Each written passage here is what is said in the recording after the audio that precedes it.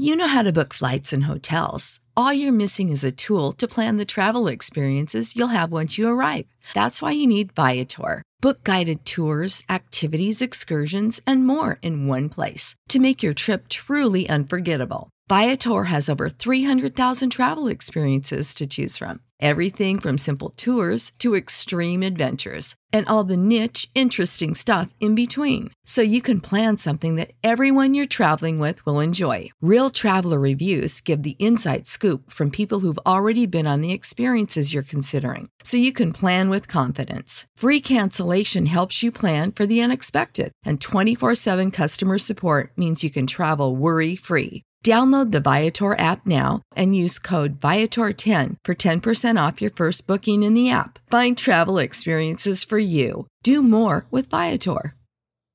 Save big on brunch for mom, all in the Kroger app. Get 16-ounce packs of flavorful Angus 90% lean ground sirloin for $4.99 each with a digital coupon. Then buy 2, get 2 free on 12 packs of delicious Coca-Cola, Pepsi, or 7-Up, all with your card.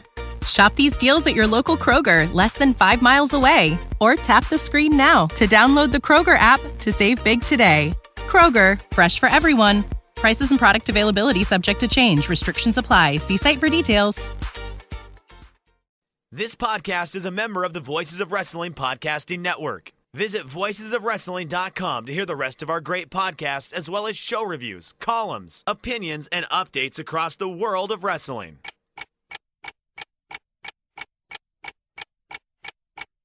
Welcome to Jumping Bomb Audio.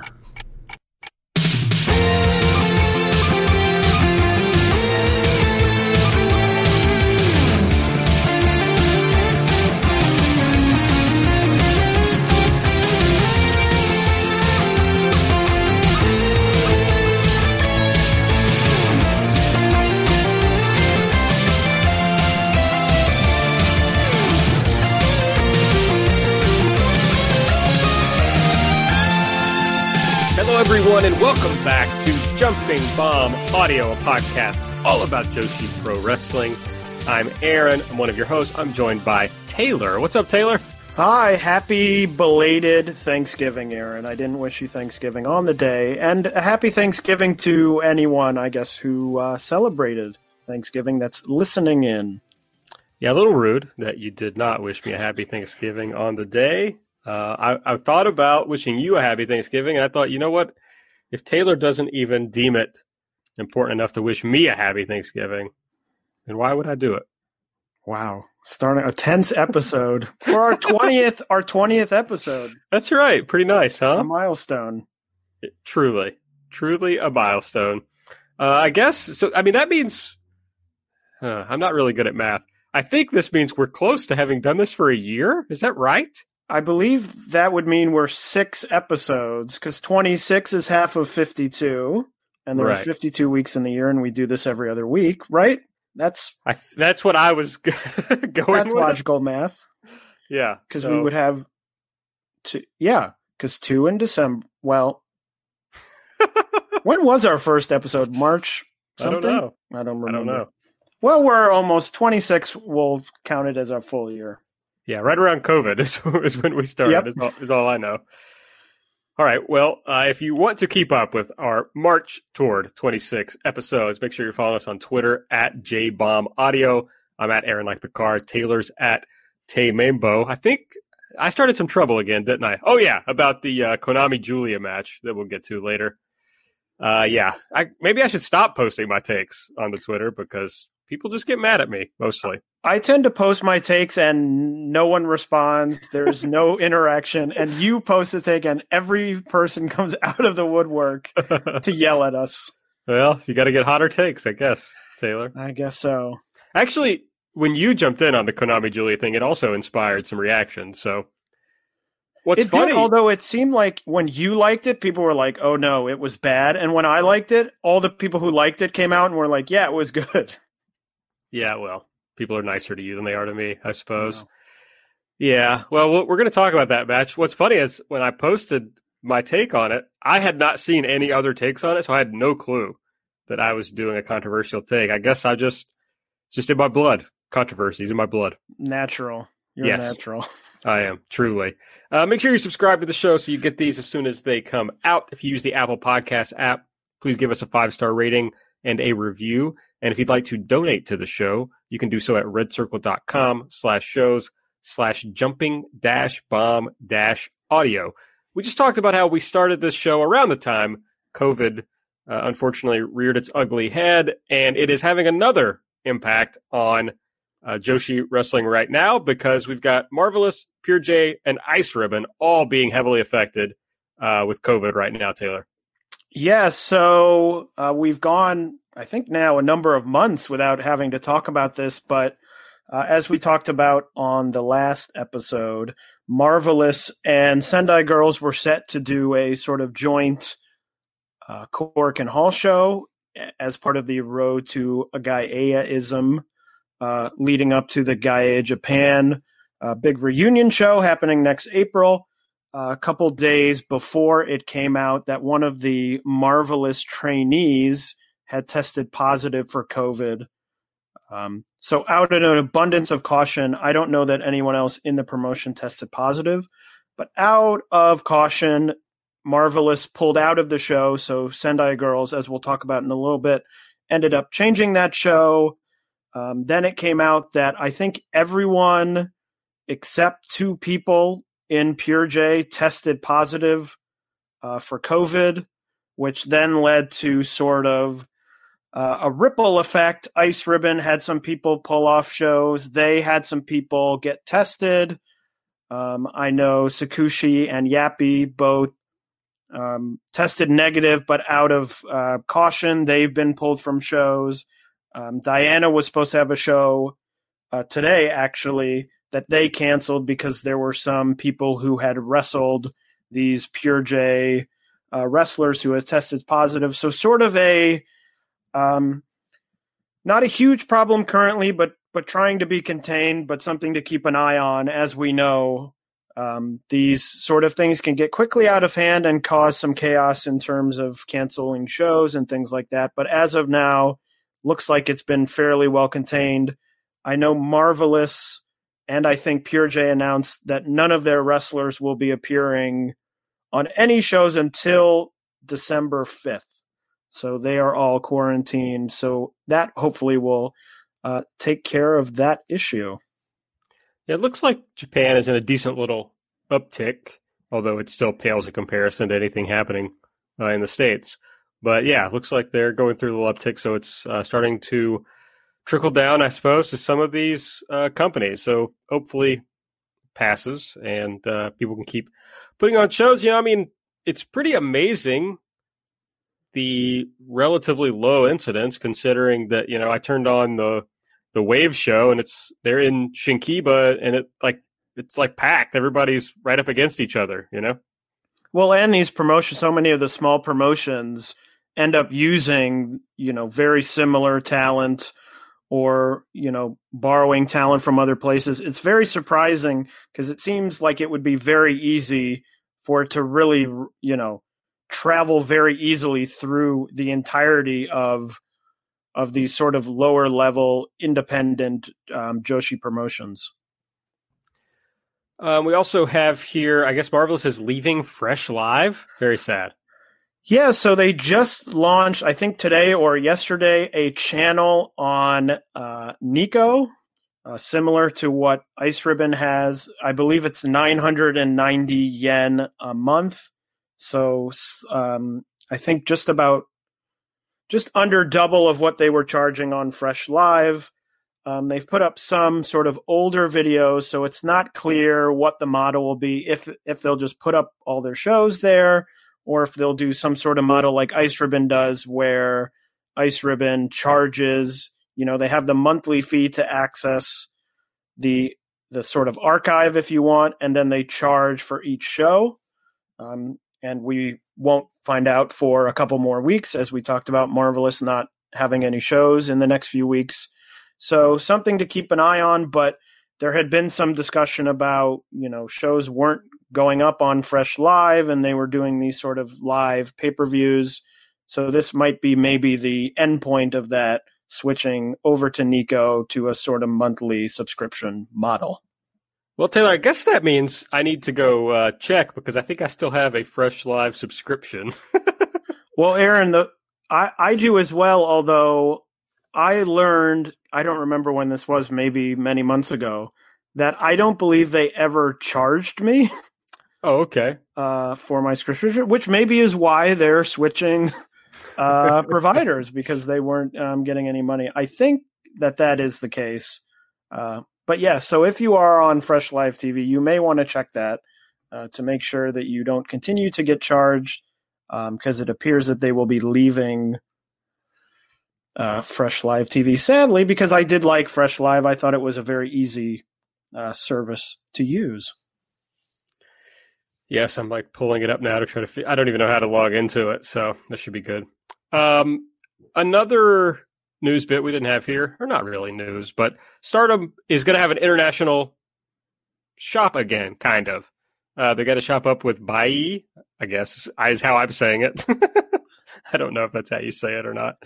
But yeah, it looks like I was kind of putzing around on there earlier today. It looks like it should be pretty easy to get things from their store shipped to America now, if you're interested.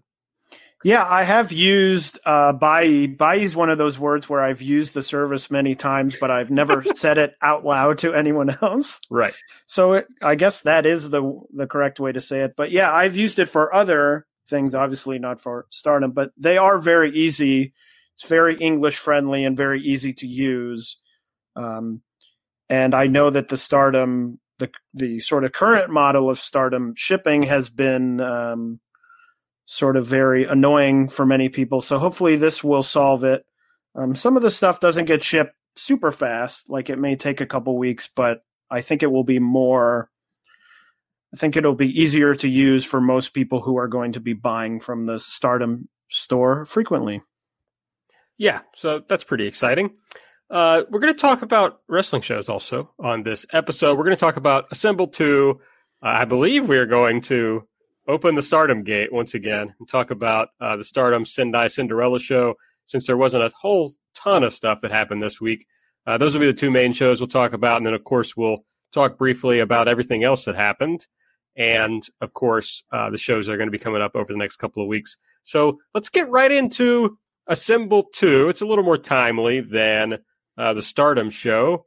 So I guess overall, Taylor, let's start there. What were your thoughts on this second Assemble show? I thought it was another good show. You know, it's one of those things when the promotion was announced, it's always sort of hard to gauge these sort of things as to what they'll look like or what they turn out to be. And I don't think that these shows in any way have been, game-changing, blow away, oh my God, I can't believe it, you must see. But I've really enjoyed both shows. I think that they've had a lot of fun matches, a lot of really good matches. It's easy to find on this Zyko streaming service, which is very easy to use.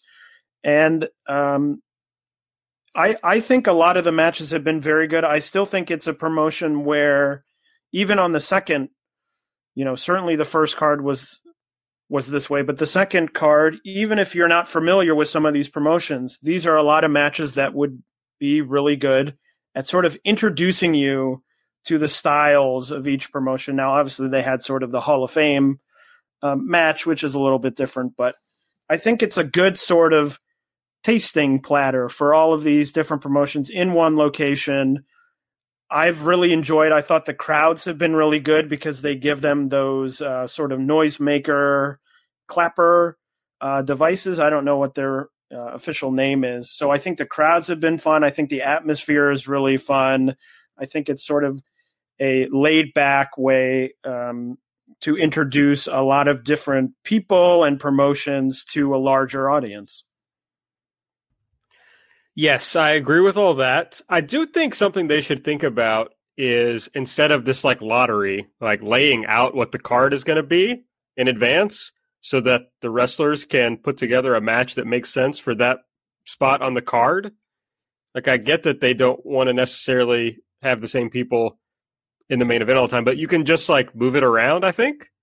And I think that would improve some of the matches if it's like, okay, this is the opener, so we're just going to go like 10 minutes or whatever. You know what I mean?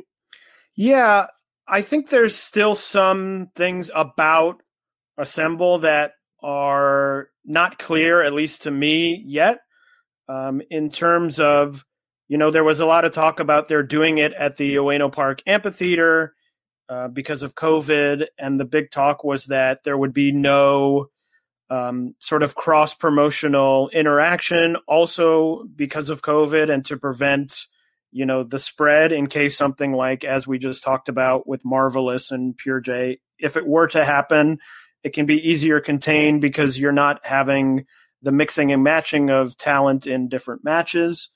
So I'm still interested to see if down the line they did announce they're doing a third show in January at Ueno Park Amphitheater. They have sort of a small show, which we'll talk about in the upcoming show section, which will be interesting to see. But I'm interested to see if they, moving forward, change anything, if they start doing interpromotional matches, if they start maybe announcing a more official card before the day of the show.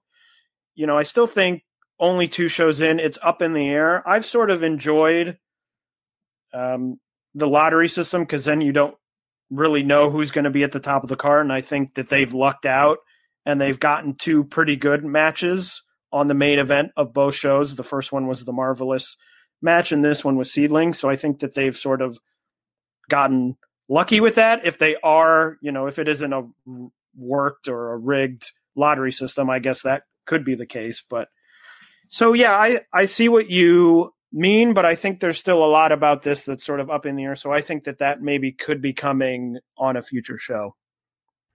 We got started with, I guess this is the Sendai Girls match. Chihiro Hashimoto and Dash Chisako versus Manami and Yurika Oka. Dash got the win, pinning Oka with the frog splash. Yeah, we were talking a little bit about this before the show started, but I've become all of a sudden very interested in Sendai Girls because, as I've talked about on the show before, I've been very critical of them in terms of booking and, who's getting pushes and what they're doing with the titles. And, one thing I've talked about is, Dash sort of has been around, is a good worker, is fairly popular, has a sort of fun gimmick, and seemingly just sort of hangs around the middle of Sendai Girls. I think she's held 1 singles title, which was the Pure J title, for about 2 months, I think almost 2 years ago at this point. So she got the win here, which may not mean anything, or it could mean something, combined with, as we'll talk about in a little bit, her winning the Sendai Girls tournament at the Korakuen Hall show today. So, I thought it was a good match. Obviously, you have 2 very experienced wrestlers in Hashimoto and Dash against 2 of the sort of younger wrestlers in Sendai Girls, in Manami and Yurika Oka. So didn't blow me away, but was a solid opener. Man, Dash absolutely forearmed the shit out of Manami at one point. And it was enjoyable for me. Probably not for her. It was definitely fun. Just kind of what you'd expect as like, oh yeah, this would definitely be like a semi-main event on a Sendai Girls show where there was like a Mako main event, And it was kind of that. But as you said, still enjoyable. Yeah, I'm so curious to see now that, I don't know, is Mako still booking, or what her involvement is, but to see where some of these younger Sendai Girls wrestlers go, because it feels like, especially Manami, has been hanging out sort of as the young wrestler of Sendai Girls for years, and especially in comparison to some of the other younger wrestlers we'll talk about further up the card. She doesn't seem to have much upward or forward momentum anywhere. It just seems like she sort of spins her wheels as the sort of the top of the young wrestlers in Sendai Girls. So I'll be interested to see, what happens with her in the coming months. Then we had Hibiki, Maria, and Tomoko Watanabe versus Masha Slamovich, Mikoto Shindo, and Rin Kadokura. Hibiki got the pin. She pinned Shindo after they exchanged rolling pins for approximately 32 minutes. Aaron, I'm going to say very controversially, I guess, based on that comment you just made. I really love this match. I thought it was really good. I don't think it's the best Marvelous match I've ever seen, but as I talked about at the beginning, I think that this is the best sort of display of how the Marvelous style really was encapsulated by this match. You have sort of the wacky finish with the rolling pins back and forth. You had, some moments of, hard hitting action. You had some great drop kicks in the match. So I thought it was really good. I actually thought it was the best match on the show. I went 4.25 stars, which I'm sure is much higher than you went, Aaron. But I just thought it was really, really good. A ton of fun. And it does, to your point, it went 17 minutes. Feels like a match where they were prepared to maybe be higher up on the card, because it felt more like a sort of semi-main with a lot of near falls and people diving in the ring and things like that. But I still thought it was really great. No, I didn't like it as much as you. I did not give it a star rating, I must admit. But, my criticisms, you said it was only 17 minutes long. It just felt too long. Like, I thought it peaked a few times, and they weren't able to just, finish it up on those peaks. But the stuff that I really liked about it is, the thing that I really liked about it the most was Mikoto Shindo, who I'm a big fan of anyway. And, my first note when the match started was, I'm a huge Mikoto Shindo fan. But then she was so good this whole match. She was definitely one of the smaller parts of the match.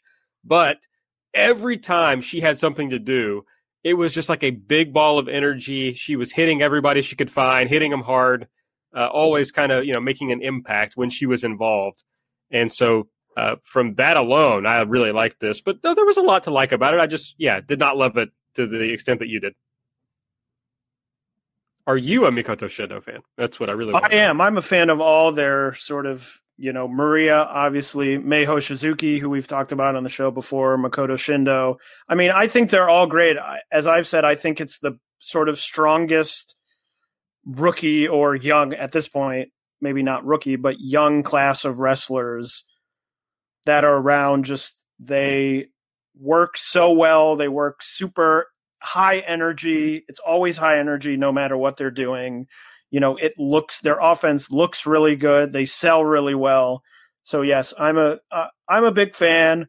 Also have to give a shout out to Masha Slamovich, who came to Marvelous at the beginning of the year, I believe, for a 1-month tour, and has been stuck in Japan now for 8 months. So pretty wild. Hard to imagine going for, having visited Japan to go there for a certain amount of time and be there almost, closing in on a year later. Yeah, I wish that were me, for sure. Mei Hochizuki. You mentioned Hochizuki, who is going to be in the Stardom match that we kind of hoped for coming up, next month. So I guess we'll talk about that in the future, but that was announced recently. We'll talk about that. I shouldn't just be vague about it, I guess. She's going to wrestle Azumi at their big show in December. Yeah, and we'll do a big preview of that big. Finally, we will get a point where the big Stardom shows don't fall exactly on the day we record. So we will be able to do a nice big preview and also a nice big review of the show. So looking forward to that, but definitely looking forward to that match, which both of us had said on the show we had hoped would happen. My favorite match on the show was this next match, which was Asuka and Riko Kawahata versus Saori Ano, and Saori got the win. She pinned Riko with a German suplex.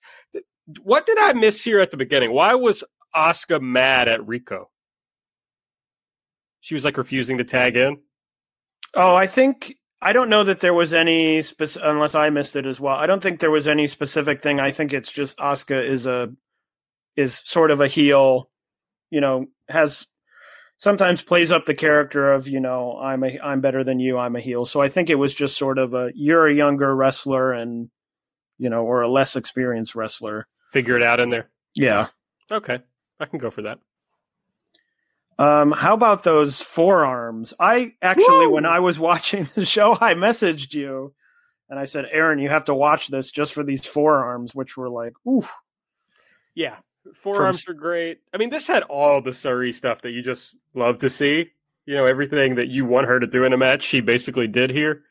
That was great. Asuka. Now, I didn't think there was enough Asuka in the match. I thought they could have had more of her.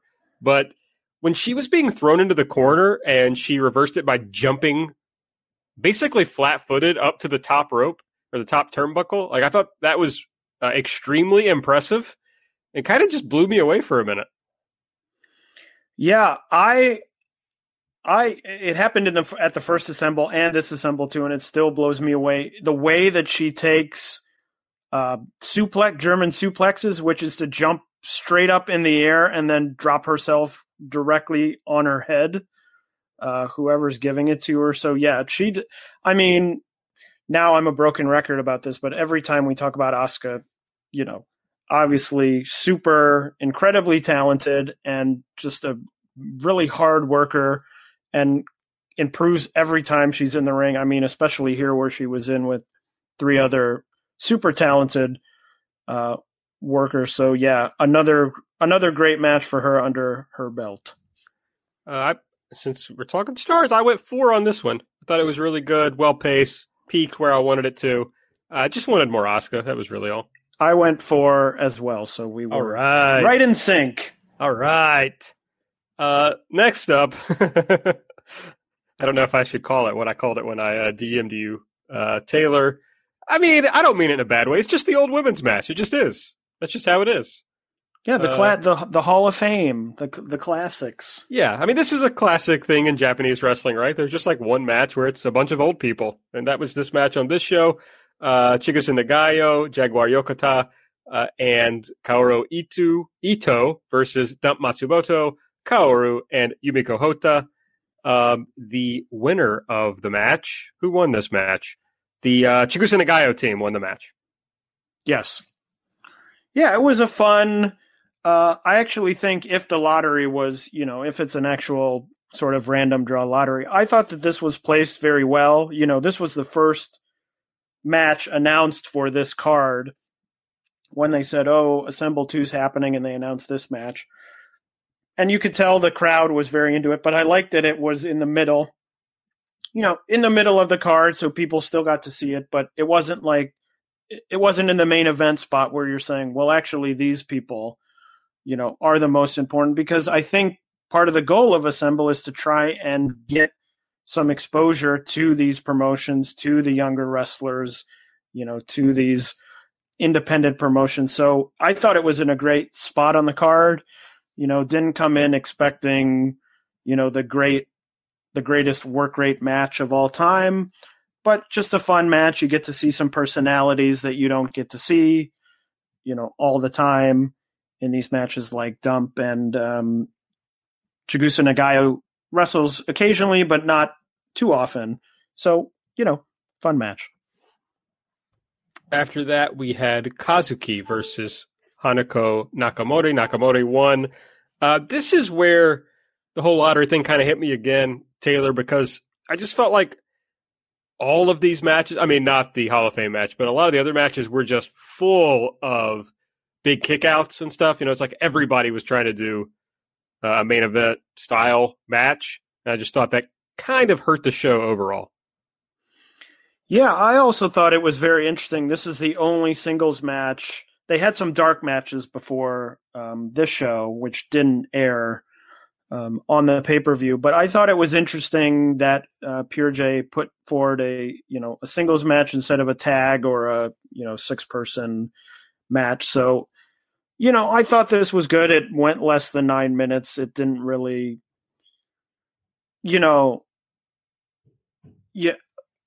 I see what you mean, but I think it would be, I think probably there's a lot of politics involved in terms of who's going to go now. And so I think part of it is that, the lottery system keeps it the most fair, because then you just say, well, it's just chance, and it's not us, saying that this promotion is over this promotion or something like that. So I get what you're saying, but there is a part of it that's sort of tough to decipher when you're dealing with matches that are just like, this is the Pure J match. When you start switching up, if they start doing interpromotional matches, or maybe they have 4 different promotions in one match, then it's a little different because you're getting representation wherever on the card. But here, I get where they're coming from with the lottery system.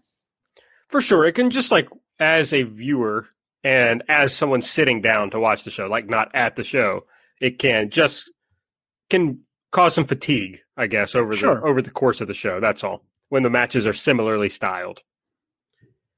Next up, we had the Mission K4 team of Kaho Kobayashi and Sonoko Kato versus the Beast Friend team of Aja Kong and Kaori Yonayama. Aja pinned Kaho Kobayashi. I don't know. Not much to this match, Taylor. I know you're a big Yonayama fan. Maybe you'll come in here and defend this, but it wasn't that great for me. Well, it just felt sort of like a match you would see on a small Oz Academy show with, obviously in these matches, not a huge amount of stakes. So yeah, I didn't think it was a bad match, but I agree with you that, not much to it, just sort of a nice match and, another fairly short match. We got a number of sub 9-minute matches all in a row here. So yeah, totally fine, but not very memorable. Right. Yeah. That's basically how I felt about it. Stardom joined Assemble this time around, and they presented the Queen's Quest team of Azumi and Saya Kamitani against the Stars team of Saya Ida and Starlight Kid. Kamitani got the pin over Ida, which I thought was interesting. I mean, Azumi is one of their champions, but it feels like, they view Kamitani as like a big star going forward, and this was a way, maybe they're hoping some people are there who don't really watch Stardom, and so they see this like up-and-coming star get a win. Well, and I'll say also the way that she scored the victory with that Phoenix Splash, which looks very impressive. Especially we've talked about sometimes the running shooting star that she does is sometimes a bit iffy, but that Phoenix Splash looks really good. So I could see that as a way just to say, go out there, you're a young wrestler, do this thing that's going to be spectacular. And maybe some people who don't follow Stardom see that and say, whoa, that's super impressive. You're not seeing that move done by anyone else on the show, on the card. So that could be, but other than that, it largely sort of felt like a Stardom house show, semi-main event style match. So wasn't much to it, but I think if there was anything to it, it might have been trying to get over this younger star to a new audience. Yes, I think that's true. It was, not anything I didn't expect out of this kind of cold, feature or like showcase type match. And then in the main event, we had Arisa Nakajima and Honori Hana versus Hiroyo Matsumoto and Yoshiko. And Yoshiko got the pin. She pinned Honori Hana. Yeah, another very good match, certainly, though not at the, level that I know the 4 of these, or at least 3 of these people are capable of, but I think another good showcase for Honori Hana. Obviously with her being the first rookie of Seedling, it's always interesting to me to see what they do with her, because there is no precedent as to what happens with rookies in Seedling. It could be that she's a rookie losing matches like this for the next 2 years, or maybe in 6 months she, they give her a big push and she challenges for a title or something like that. So I think that's mainly where my interests laid in this match, in terms of seeing her develop in the ring and get a sort of unexpected big spot here in the main event of the show. Absolutely. But it was, I still had a lot of fun, watching it. It was, like I said, I've kind of beat this drum, so I'll try to leave it alone. But, a little fatigued by this point on the card. And maybe that was playing into you also, Taylor. I'll just suggest, possibly, especially considering you love, especially Arisa. So a little surprising for you not to be as thrilled about this match. It very well could be that, it does feel, I guess the whole thing does have a feel that it doesn't really build as you would, when you're putting a card together, the ideal card would sort of build from the beginning to the end. But of course, because you're doing it very randomly, there's really no chance for you to, sort of build to the climax. So my favorite two matches were at the very beginning.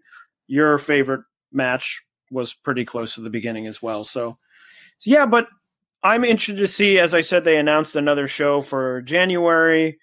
They have a little interim show, which we'll talk about in a second. But it'll be interesting to see how this promotion, if there are changes, if they start doing, the booking differently, or if they start having promotions interact with each other, what changes and what sort of stays the same. All right, well, let's move on to the Stardom Sendai Cinderella show that we didn't get a chance to talk about last time. I don't know do you want to go deeply into this, Taylor? Or it was 2 weeks ago at this point. Yeah, we don't have to go too deeply. I don't have a lot I know on Twitter you said it was I think you said good, not great show.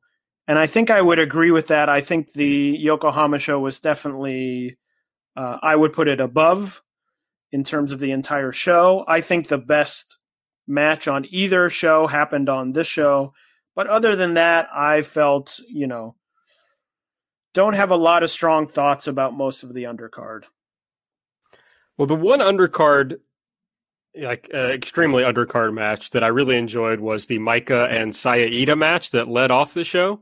I feel like Iida has gotten quite a bit better.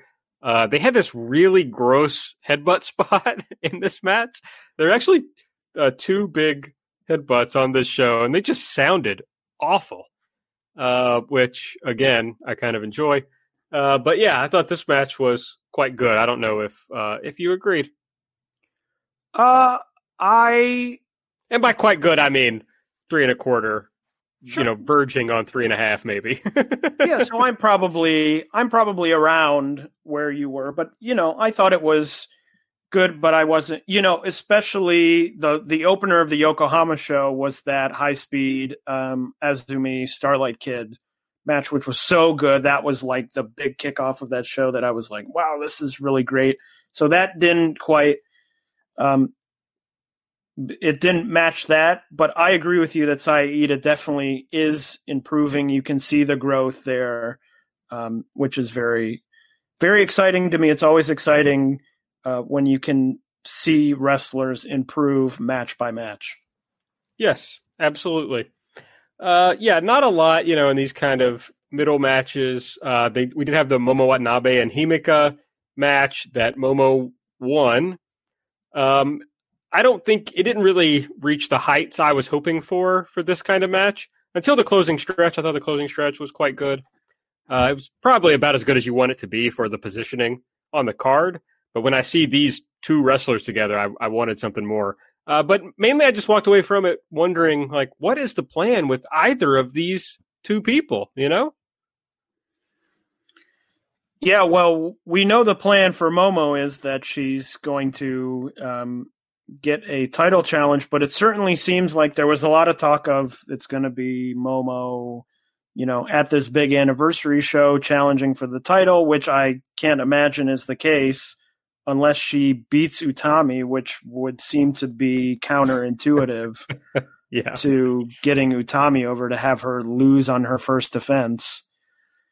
So, yeah, it's just one of those things where, as I said, people who are not at least facing in the direction of a title. So Momo, at least you can say, okay, she wins this match because then she comes out and she challenges for the title. But now Himeka had the challenge against Julia, which she lost. She loses here, and all of a sudden it feels sort of like another person who, because they're not going towards a title, all of a sudden feel sort of directionless in terms of what the next steps are. It felt for a while like she was building. We're going to try and get, make a star out of this person. But the last month or so certainly doesn't feel that way anymore.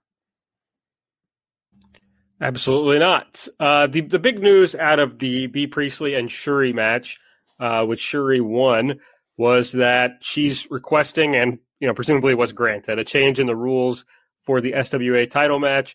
So because she is half Filipina, she will be able to defend the title against Japanese people. If you didn't, like full Japanese people, if you didn't know beforehand the SWA title, you're supposed to defend it against someone who is a different nationality than you. It was often used, Utami was the SWA champion for a long time, and they would use it for her to challenge like the Gaijins who were there on the tour or whatever. But now, obviously they kind of need to mix things up a little bit due to COVID. There's no Gaijins coming in. So Shuri, since she is not, fully Japanese, it's all kind of like, what's the word I want to look for? Loaded. And I'm not trying to say any of this in a loaded fashion, but she is half Filipina, half Japanese. So she is going to defend it against people who have full Japanese ethnicity or whatever. Imagine that I said that smoothly. Wow, Aaron, you said that so smoothly. Thank you, Taylor. Yeah, well, there's I think there's like an issue.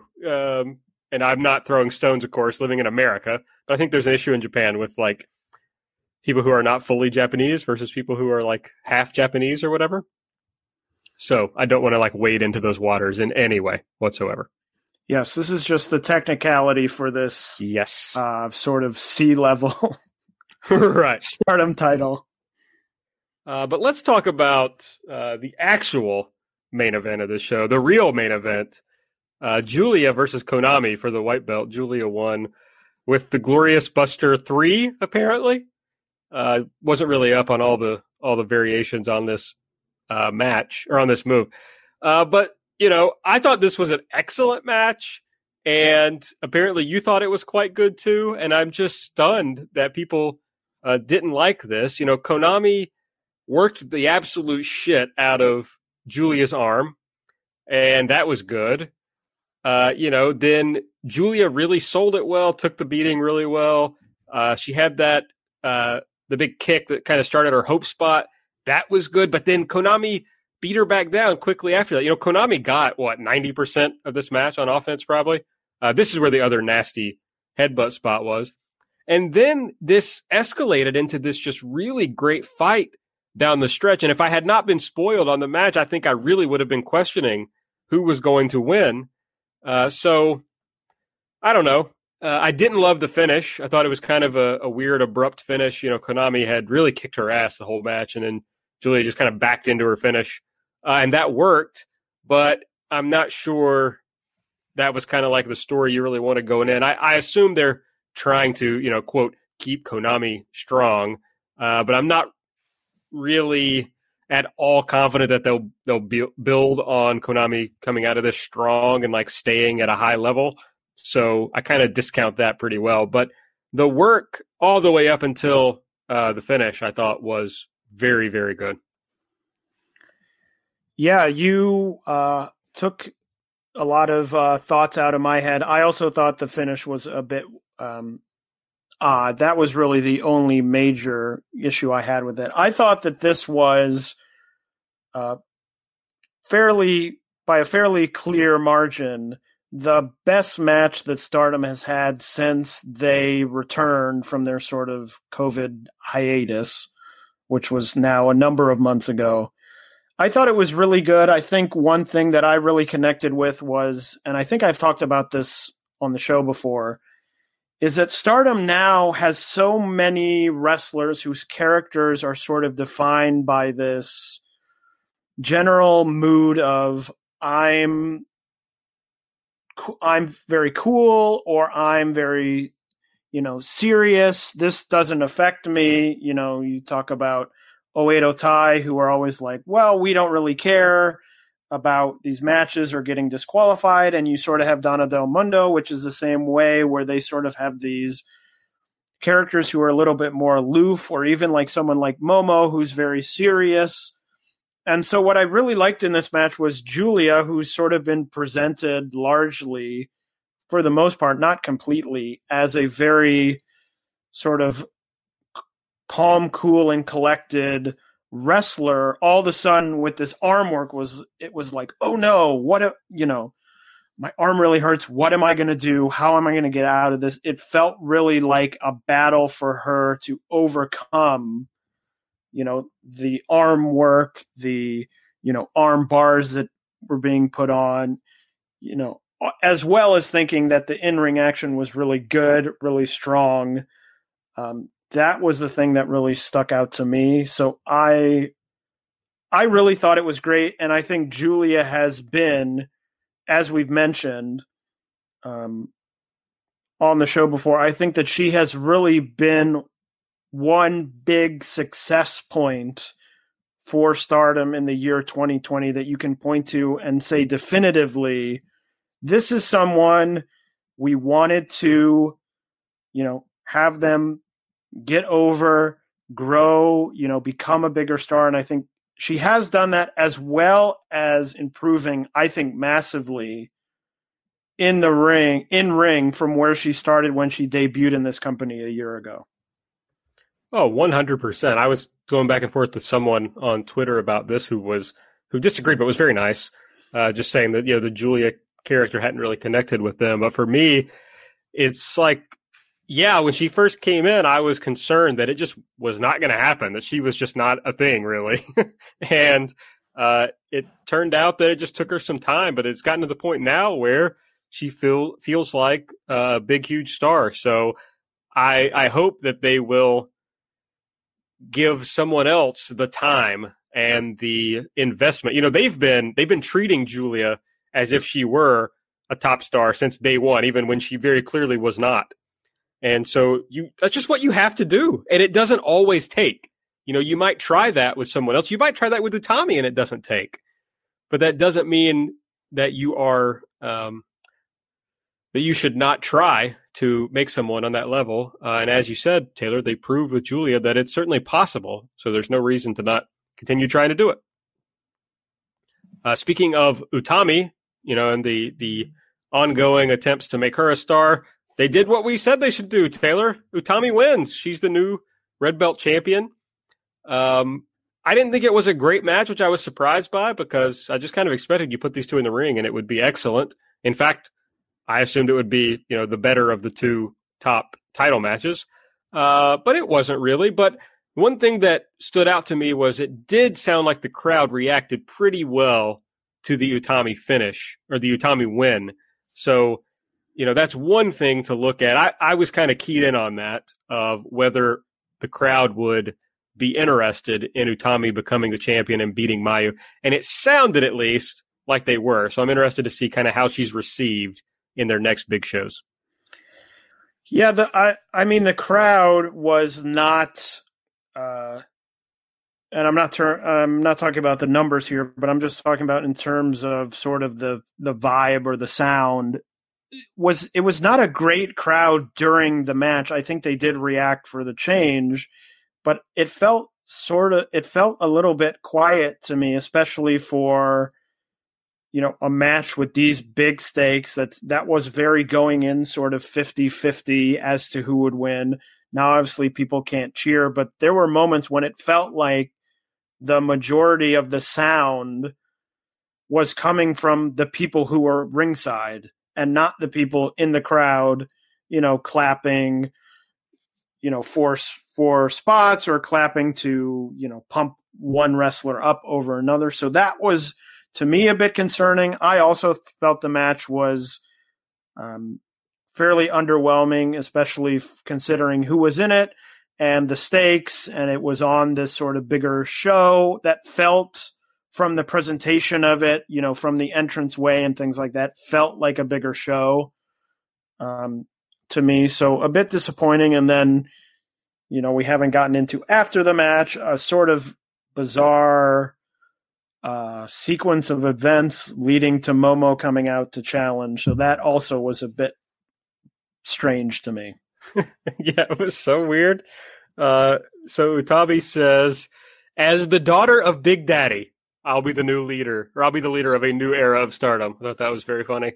Of course, she talks about their December 20th show at Osaka, Edion Hall #1, and she's looking for a challenger. She isn't going to say who's going to be her challenger. She's looking for people to come out and challenge her.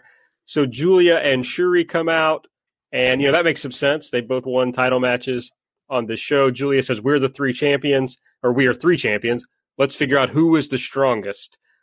Shuri, kind of goes into business for herself here. She's like, wait, how about just me versus you, Utami? Julia's mad. But then Momo intervenes, and she says she's decided that she's challenging. Julia turns heel with me and says, isn't this the same Momo that sucks? And I'll remember that forever, Julia, that you said that. But then she says, is the real Momo back now? That's good. I think that's an interesting comment. I mean, sometimes they say things that are just throwaway lines, but it makes me wonder. But it's probably just me trying to hold on to some sort of hope that Momo will again be a featured person in this promotion. But Utami says that she is going to choose the one against whom she lost once, won once, and drew once. And so she's going to choose Momo. Momo will not shake hands with her. So, we're building it up right now. And then that leads to Julia saying, well, fine. Well, how about me and you, Shuri, battle and put our 2 titles on the line? So that's kind of interesting. But yeah, a weird setup. I'm not sure why it was necessary. I do think Momo and Utami will be a very good match, but I guess we'll preview that next episode. So I don't have to go into that now. Yeah, it'll be interesting to see, as I just mentioned.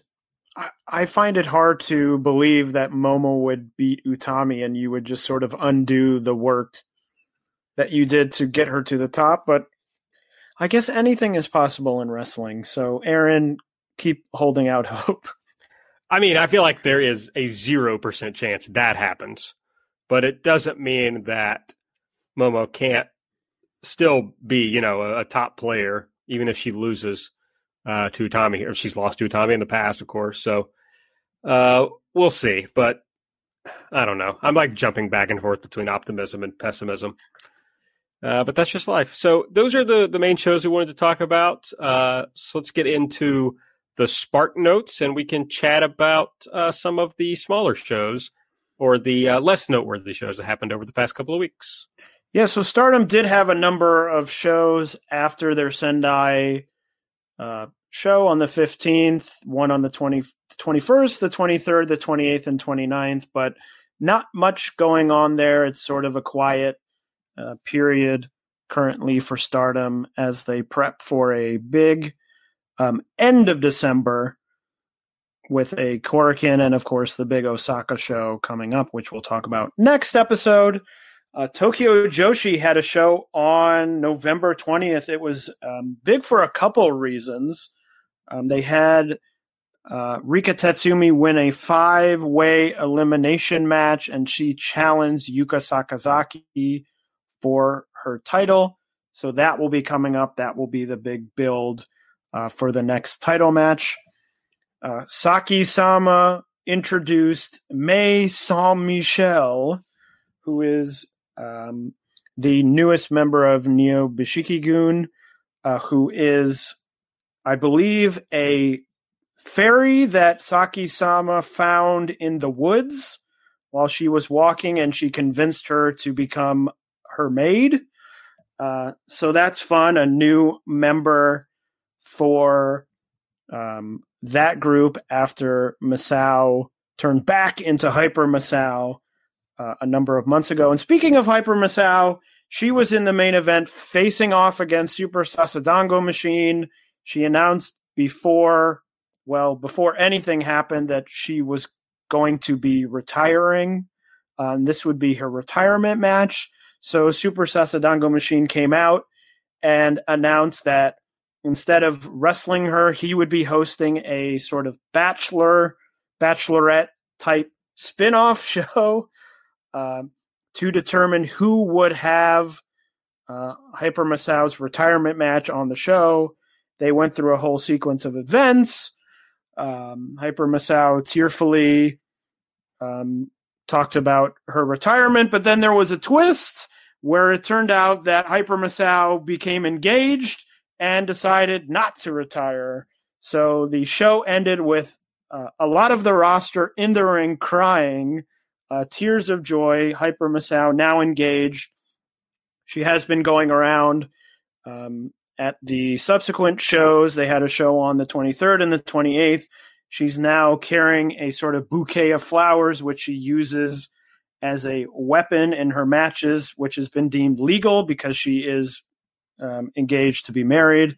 So that is legal. But really a big, probably the biggest event that happened on a wrestling show, even though the majority of it was not in any way wrestling related. That show really blew up on Twitter. Choco Pro chugs along. We're getting close, I believe, to the end of season 4. They did Choco Pro 66 through 70. 70 was just yesterday with a main event of Lulu Pencil versus Ryo Mizunami. That was a lot of fun. Seedling, big happenings in Seedling. Seri and Yoshiko beat the tag champions, best friends for the tag title. So Seri now a champion in Seedling. Aaron, we've talked about this before. We don't really know what the plan is with Seri, when she's going to, if she's going to leave for WWE. But doesn't it seem to you, it seems like to me, that her winning a title means she's probably going to be sticking around for at least a few more months? Yeah, that's the first thing that I thought of when I saw this. And it's also strange, right? Like, Mako goes over to the UK at least. Jiro is in America somehow, eating at the mall with Kurt Stallion in one of the saddest pictures I've ever seen in my life. And Sari's just here, just winning titles and working every show, and I just have no clue what's going on with her. Yeah, it's weird to predict, but if she sticks around for a few more months, good with me, because as we talked about, we've liked watching her. So 100% happy to have her around. I don't know if this show is going to make tape. I'm sure it'll be up somewhere. Usually if it doesn't make tape, Seedling puts the matches on their YouTube channel. So hoping that will be the case for this if it doesn't air somewhere, because I think it probably was a very, very good match, and I would like to see it. Sendai Girls, as we mentioned before, had that Korakuen Hall show, which was going to be the 7-on-7 against Marvelous, which Marvelous had to pull out of. So they changed it to a one-night tournament. They brought in Saki Akai, her first ever appearance in Sendai, which was a lot of fun. It is, at this time, I think through December 3rd, available on the Zyko pay-per-view service. It's a very easy, quick watch. The whole show is under 2 hours.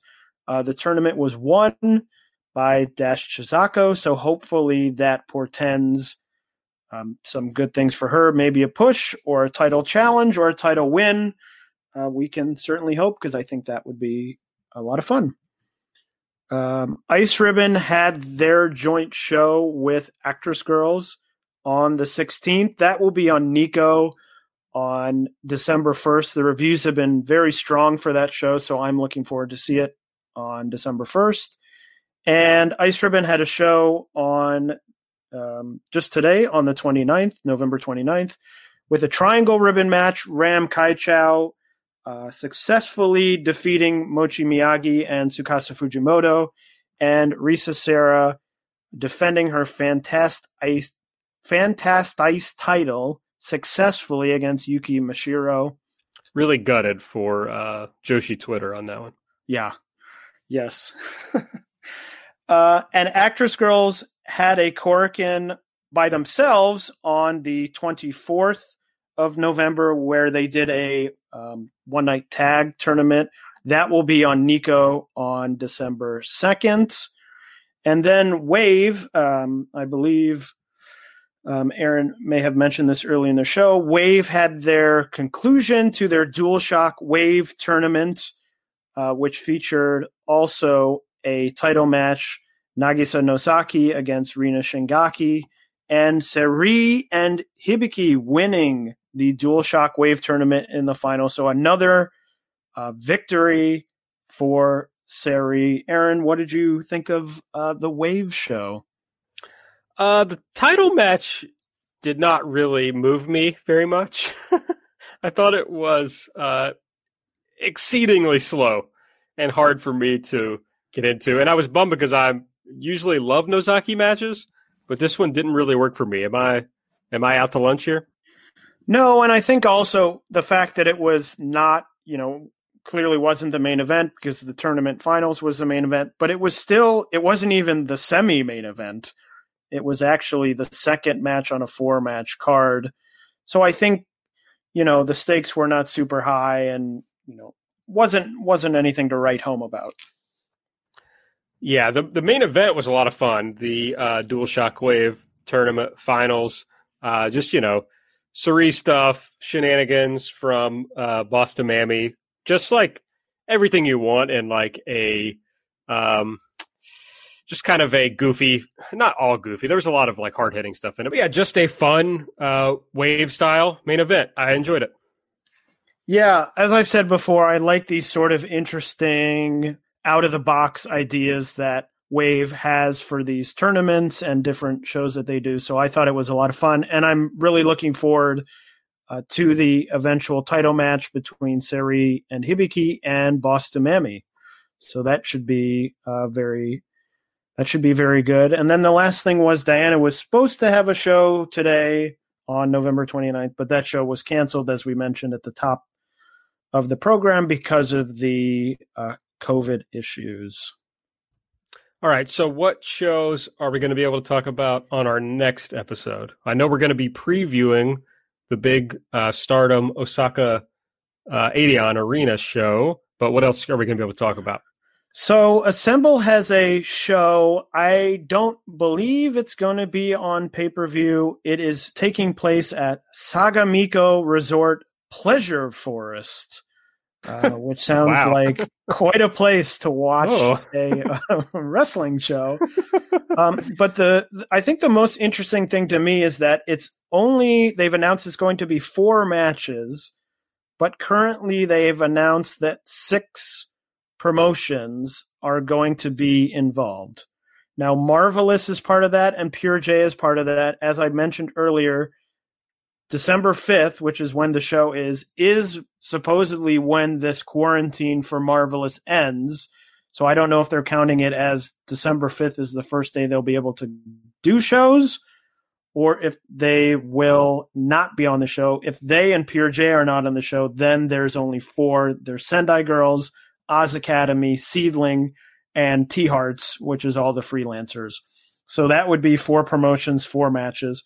But if it is all 6 promotions, they would need to mix and match some of these people on the card, because obviously each promotion couldn't get their own match. So that will be something to keep an eye on, to see whether maybe that's what the future holds for this promotion, more interpromotional matches, mixing and matching of talent. Stardom has 2 shows coming up. They're smaller shows. They have a show on December 6th, which is headlined by a 6-person tag, Utami, Momo, and Azumi, versus Starlight Kid, Mayu Iwatani, and Riho. That sounds like it could be a super fun match, something to look out for. And then Stardom has a show on the 13th at Shinjuku Face. Nothing has been announced for that show yet, but something to keep an eye on. Tokyo Joshi has a show on December 6th where Yuki Kamifuku will make her first defense of her newly won International Princess title against Mahiro Kiryu. They were originally supposed to challenge for the tag titles back when Yuki injured her finger, and that never happened. So now Mahiro is challenging for her title. Diana, it looks like, is going to make up their 11:29 show with a 12:06 show, which will be one of their dojo shows, so it will probably make it on YouTube. And then Diana has a show on the 13th at Shinjuku Face. It will have Nagisa Nozaki from Wave taking on Ayako Sato. And then the main event is Kyoko Inoue, Kaoru Ito, and Haruka Umasaki versus Chigusa Nagayo, Tomoko Watanabe, and Rin Katakura. So a pretty interesting mix there of different talent. And then other than that, Choco Pro only has 2 shows announced for the upcoming weeks, Choco Pro 71 and 72. So that will be that may bring us to the end of season 4, and there may be a break there, but that is what is coming up in the world of Joshi Wrestling. I was just looking at it, and Stardom has, according to Cage Match at least, has not run Shinjuku Face since November of 2016.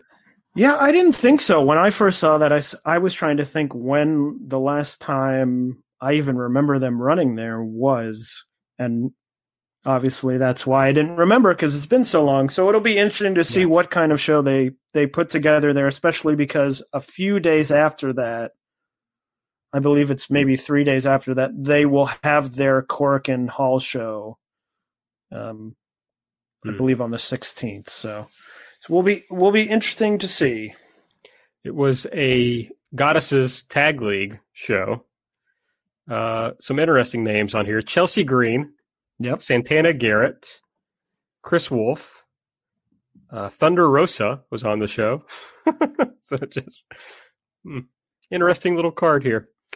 All right. Well, we're not going to have, it doesn't sound like a ton to talk about on our next episode. Although, it's December. Do we need to do some sort of like awards or things we liked from the year? Do we need to do that on the show? Yeah, maybe we could do a sort of award. Maybe we could take questions. Maybe year-end wrap-up questions. Talk about our favorite matches of the years and promotions like that. But yeah, maybe that would be a good time to do it, because then the following episode will be the review of the big Stardom Osaka show. So we'll have plenty to talk about there.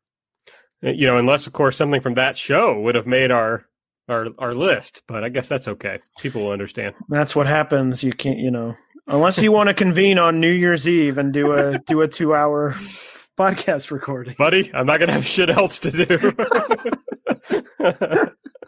So, but no. Yeah, let's do that next episode. That'll be fun because I don't see a ton here that is going to take up our time on the next show.